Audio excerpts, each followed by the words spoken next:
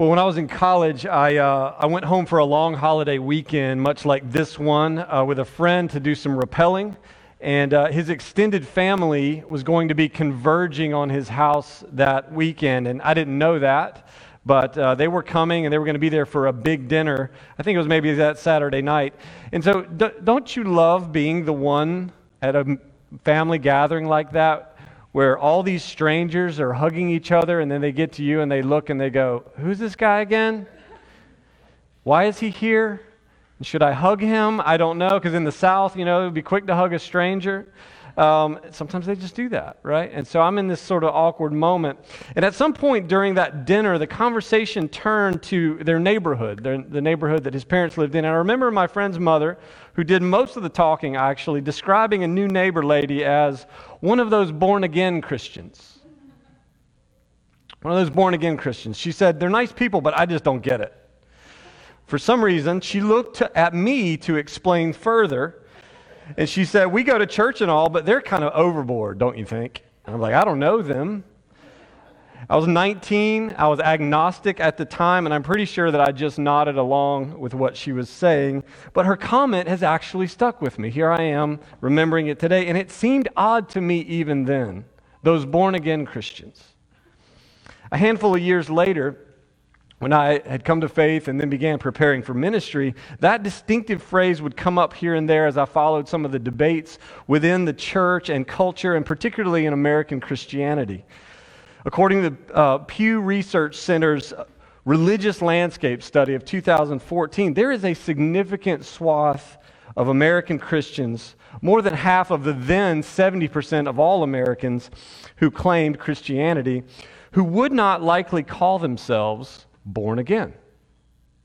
Their religious association with Christianity, based on their own descriptions in the study, could be described as something more cultural than anything. They believe in God.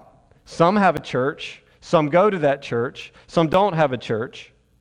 They pray at least sometimes. They practice the golden rule and such things as this. But life is about far more than religion, of which Christianity is one. Politically, they are both liberal and conservative. So, more than half of the then 70% of Americans. So when we eavesdrop again this morning on Jesus' late-night conversation with Nicodemus in John 3, we're kind of left scratching our heads a bit, aren't we? Based on what we hear, it's probably safe to assume that being a Christian is synonymous with this concept, this reality, really, of being born again, which we find out from Jesus and ultimately from the church as they took this concept forward, and we hear from Paul in Romans 8 today. It's more than an idea or an isolated experience. It's certainly more than a label. John 3:16, toward the end of this account, has long been the most public and succinct proclamation, right, of God's loving intention for the whole world. And it comes on the heels, though, if you think about it, of this corrective to a very well-meaning, a very sincere, a very religious Nicodemus, for whom something is clearly missing. And I suppose it's strange, and yet, in light of this story, not so strange, that this born-again distinction exists in our day. It's this very sort of strangeness that kind of surfaces with Nicodemus. What is Jesus doing? What's he talking about? Because Nicodemus was a member of the religious ruling council of Israel. He was a teacher. He was a scholar. He was a Pharisee. He was a serious practitioner of the Jewish faith. He was an expert on their story. He was a man who, above all people, would seem to be the one to understand what Jesus was talking about. So Jesus is surprised, or maybe just disappointed, that Nicodemus has some other ideas than his own about the kingdom of God, or to put it another way, about what God is up to in the world. Nicodemus' ideas are not problematic because he lacks some sort of new information that Jesus is just all of a sudden bringing. That's not the problem. The problem is he's supposed to be an expert on all the old information from which he should be drawing the same conclusions. Does that make sense? He's an expert on all this old information that is actually saying very much of what Jesus is saying, and it's in continuity. Somehow, Nicodemus has not come to the conclusions that should, to Jesus, be obvious. So that's what bubbles up through this story. Conversely, Nicodemus is surprised that Jesus, who's a Jew, doesn't seem to locate his religious identity in his birth, in his ethnicity, right? And he isn't harmonizing with the current expression and aims of that religious identity. Israel is the kingdom of God as far as Nicodemus is concerned, and others like him. So why doesn't Jesus, if he's a prophet, if he's their Messiah, why doesn't he seem to be in continuity with that? Why are they at odds here? But Jesus is in continuity with it.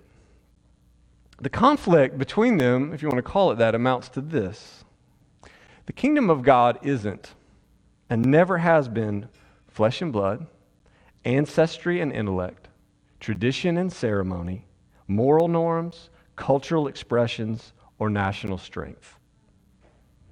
At its very core, according to Jesus, the kingdom of God is the relationship of heaven to earth. The profound and transforming effect of the spiritual breaking in upon the natural. Even creation itself, even everything natural, was a move of the Spirit, was the result of an act of God, an unpredictable wind blowing from without upon chaos or void to make it something, blowing from without, not from within.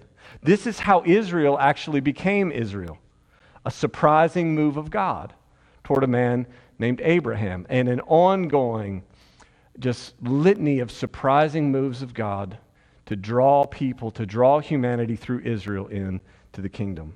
This is how God is redeeming the whole world. Why is it surprising to Nicodemus? Jesus is reminding him that the kingdom of God and our entrance into it begins for each one of us and for all of us where a former way of life ends, a former way of looking at the world ends, and the wind blows, so to speak, and blows us into a new way of living. Heaven invades earth for each of us and all of us together. What that ends up meaning is that everything else about us is reimagined and reinterpreted in light of a truth that it's not locked up inside us waiting to be let out, even if we've grown up in the faith. The truth about us and the world resides in God. And this is what we are given. It's this gift. And it begins to define us fully at our baptism, our spiritual rebirth. And if we were baptized as children, it's what we confirm to be true, be real about us when we profess the faith as our own. It is rebirth. It's a new light by which we see life in the world. And no, we don't sprout wings at that point. We don't get a high-powered spiritual antenna. As I often say, we don't start glowing in the dark or hovering above the ground about 2 inches. We don't receive the capacity for moral perfection despite some of the very self-righteous Christians you might have been around. This isn't what happens. What do? We simply begin again in God. Everything has changed or is in a process of changing as our lives with God and in God are the only lives we know. They're not separable. They're the only lives we know. We are no longer the center. He is. Our narratives are no longer the stories by which we live.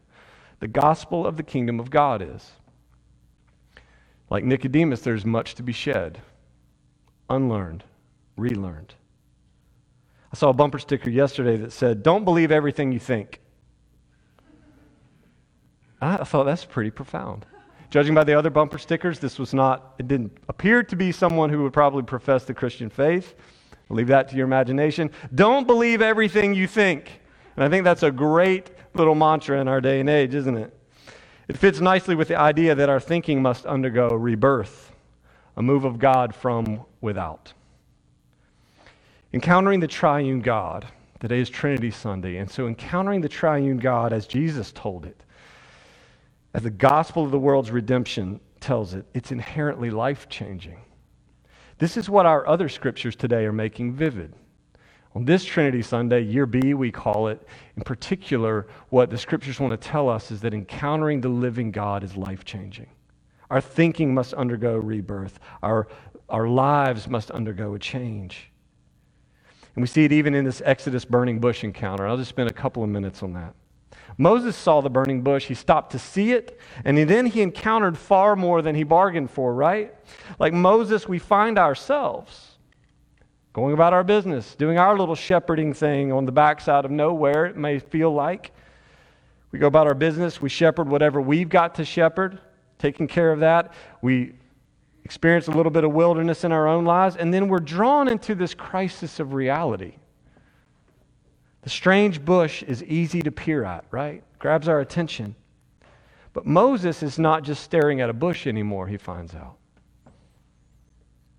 Christianity isn't some, not to chase a rabbit trail here, this isn't in my notes, but Christianity is not just some glowing bush among others that we stop to see and partake of and sort of observe its goodness on our own terms. But in the same way Moses encountered this bush, he realized what? He's standing on holy ground.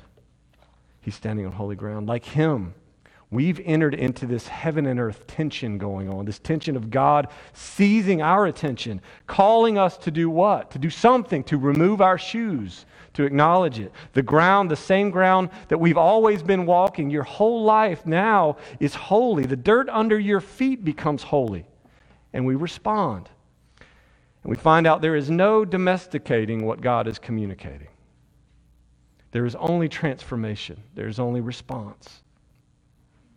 Jesus tells Nicodemus that when he would be lifted up on the cross, we find out this is what he's referring to, like the bronze serpent that Moses lifted up for the salvation of the people, that what would happen? Eternity will break into the temporal lives of men and women, and they will be drawn into, as Jesus says, eternal life. Everything changes. Life itself becomes holy. And together, those who look to him, we become a temple where God dwells by his Spirit, where the presence of God is present in and to us and through us. So that said, what about Paul's point in Romans 8? As we're letting all of these sort of speak to us about an encounter with a living God, what does the Spirit, the wind of God, do for those who once lived according to their basic desires or ideologies, believing everything they think? By the Spirit, they're reborn.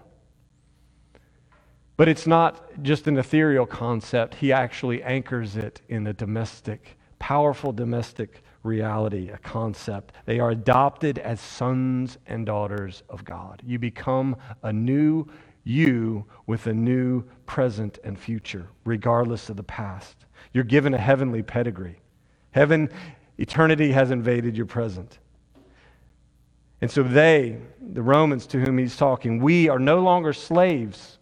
We're no longer powerless to resist sin, no longer languishing under the compulsion of moral law, which it's so interesting, that we find ourselves under compulsion to sin and then under the compulsion to rely on moral law to sort of fix it and make it work for us. And he's saying, you're not slaves to any of that. You're not slaves to trying to change yourselves. You've been found anew, created anew, adopted anew into a new reality. You're born again into a different family, different present, different future, free. This is what the Spirit is constantly telling us. The Spirit of adoption, the Spirit of sonship and daughterhood, telling us, causing us to be able to cry out to God, Abba, Father. The Spirit is telling us who we are and whose we are.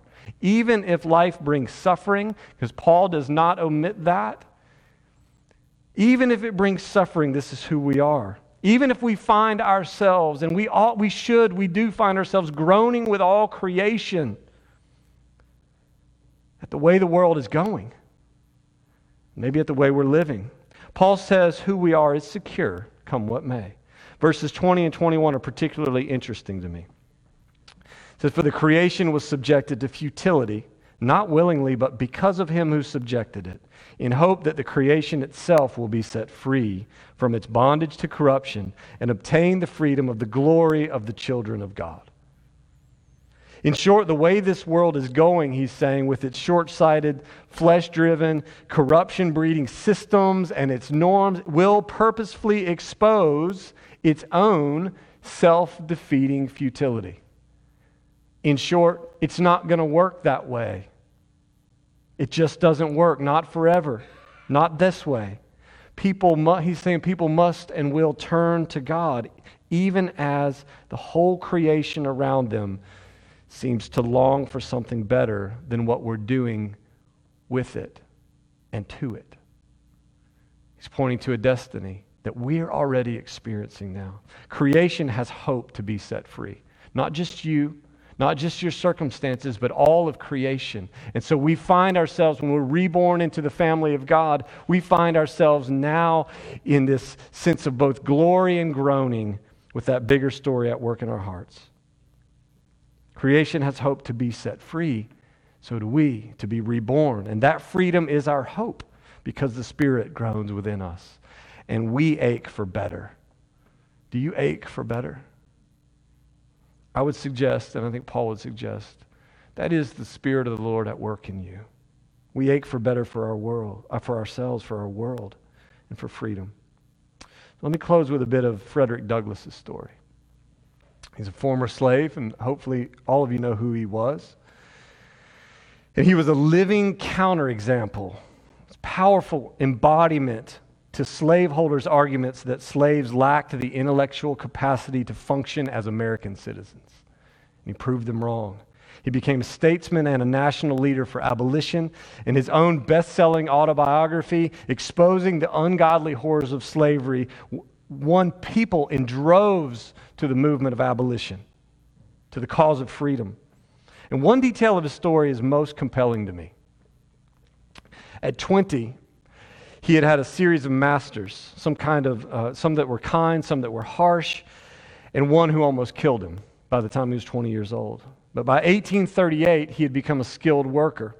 In the local shipyards, he was earning good money for his master, and he was enjoying a measure of freedom because of that, as well as protection. He had been able to make a community and have good friends in the area. He had fallen in love with the woman who would eventually become his wife. Now, it was enslavement, but by comparison, it was a pretty good position. His peers in the cotton fields of the Deep South were treated like animals. Their violent deaths had just gone unremarkable in history. And Frederick Douglass had come close to being sold down the river by this point on slave convoys that went down the Mississippi River to the Deep South.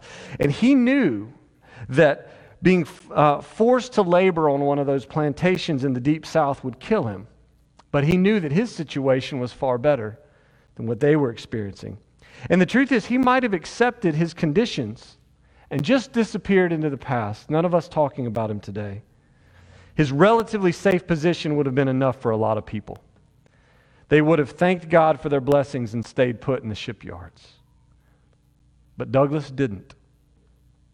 His plan for escaping to freedom was as easy as it was risky.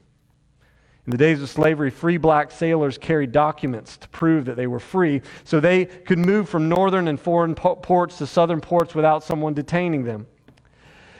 These were the days before photos, so what these papers would provide a description of color and distinguishing marks and scars and height and what have you. And in the shipyard, where he was a slave, he met a free black sailor whose papers might cover for him. They might work for him if a white official who looked at them didn't look too closely. Risking his own freedom, even that sailor lent Douglass his papers.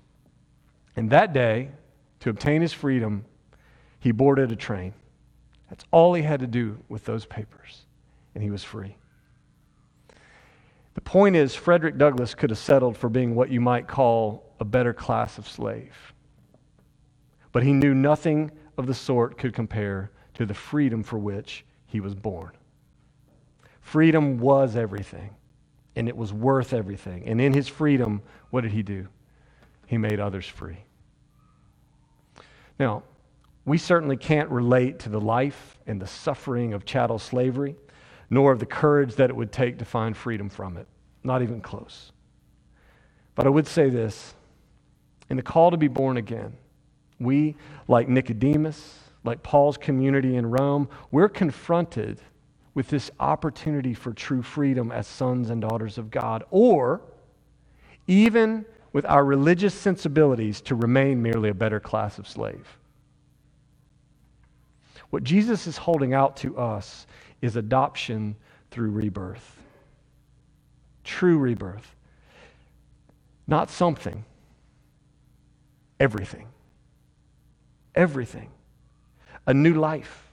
And no, the Christian life doesn't always feel like a radical form of freedom. But that's exactly what it means to be an heir of God, a son or daughter. What we hope for, despite what we're experiencing, is secure, come what may, in all of our weakness. What we're given will never be revoked. What a freedom to know that. And we are simply called to live into that hope, into that gift. And sometimes groaning, but always making the truth of our identities, of our adoption, of our new birth, the foundational reality by which we live. It is the freedom in which and from which we hold out freedom to others. Our own stories are those stories of freedom. And I'll leave you with Douglas's own story of his rebirth in Christ. He says this: I was not more than 13 years old when in my loneliness and destitution, I longed for someone to whom I could go as to a father and protector. The preaching of a white Methodist minister named Hanson was the means of causing me to feel that in God I had such a friend. He thought that all men, great and small, bond and free, were sinners in the sight of God, that they were by nature rebels against his government, and that they must repent of their sins and be reconciled to God through Christ.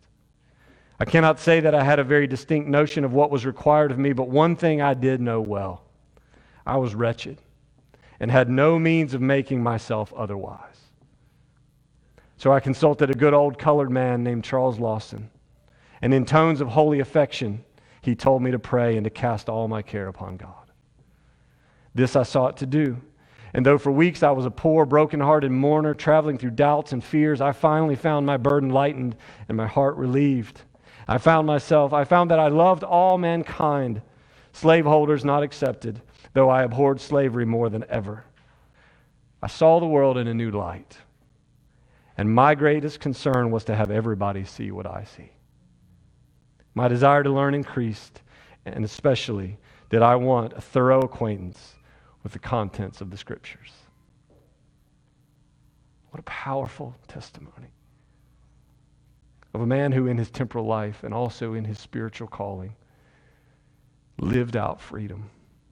And again, in much of his life we can't possibly relate, but in his faith, in our faith, he is a brother calling us to the same thing which Jesus has called us to: freedom that makes the world free. New life, new birth into a new family that calls others into this new birth. Father, thank you for your word. Thank you for Nicodemus. Thank you for Paul. Thank you for Frederick Douglass. Thank you for this family and this community of faith. Help us to continue to receive what we've been given that cannot be revoked, the adoption we have as sons and daughters, and help us to live it and to shed any weak idea of what it means to follow you and to embrace what you will give us strength to be and to do that is secure as we live out our lives as heirs of the Most High God, heirs of eternity, of your kingdom. In the name of the Father, Son, and Holy Spirit. Amen.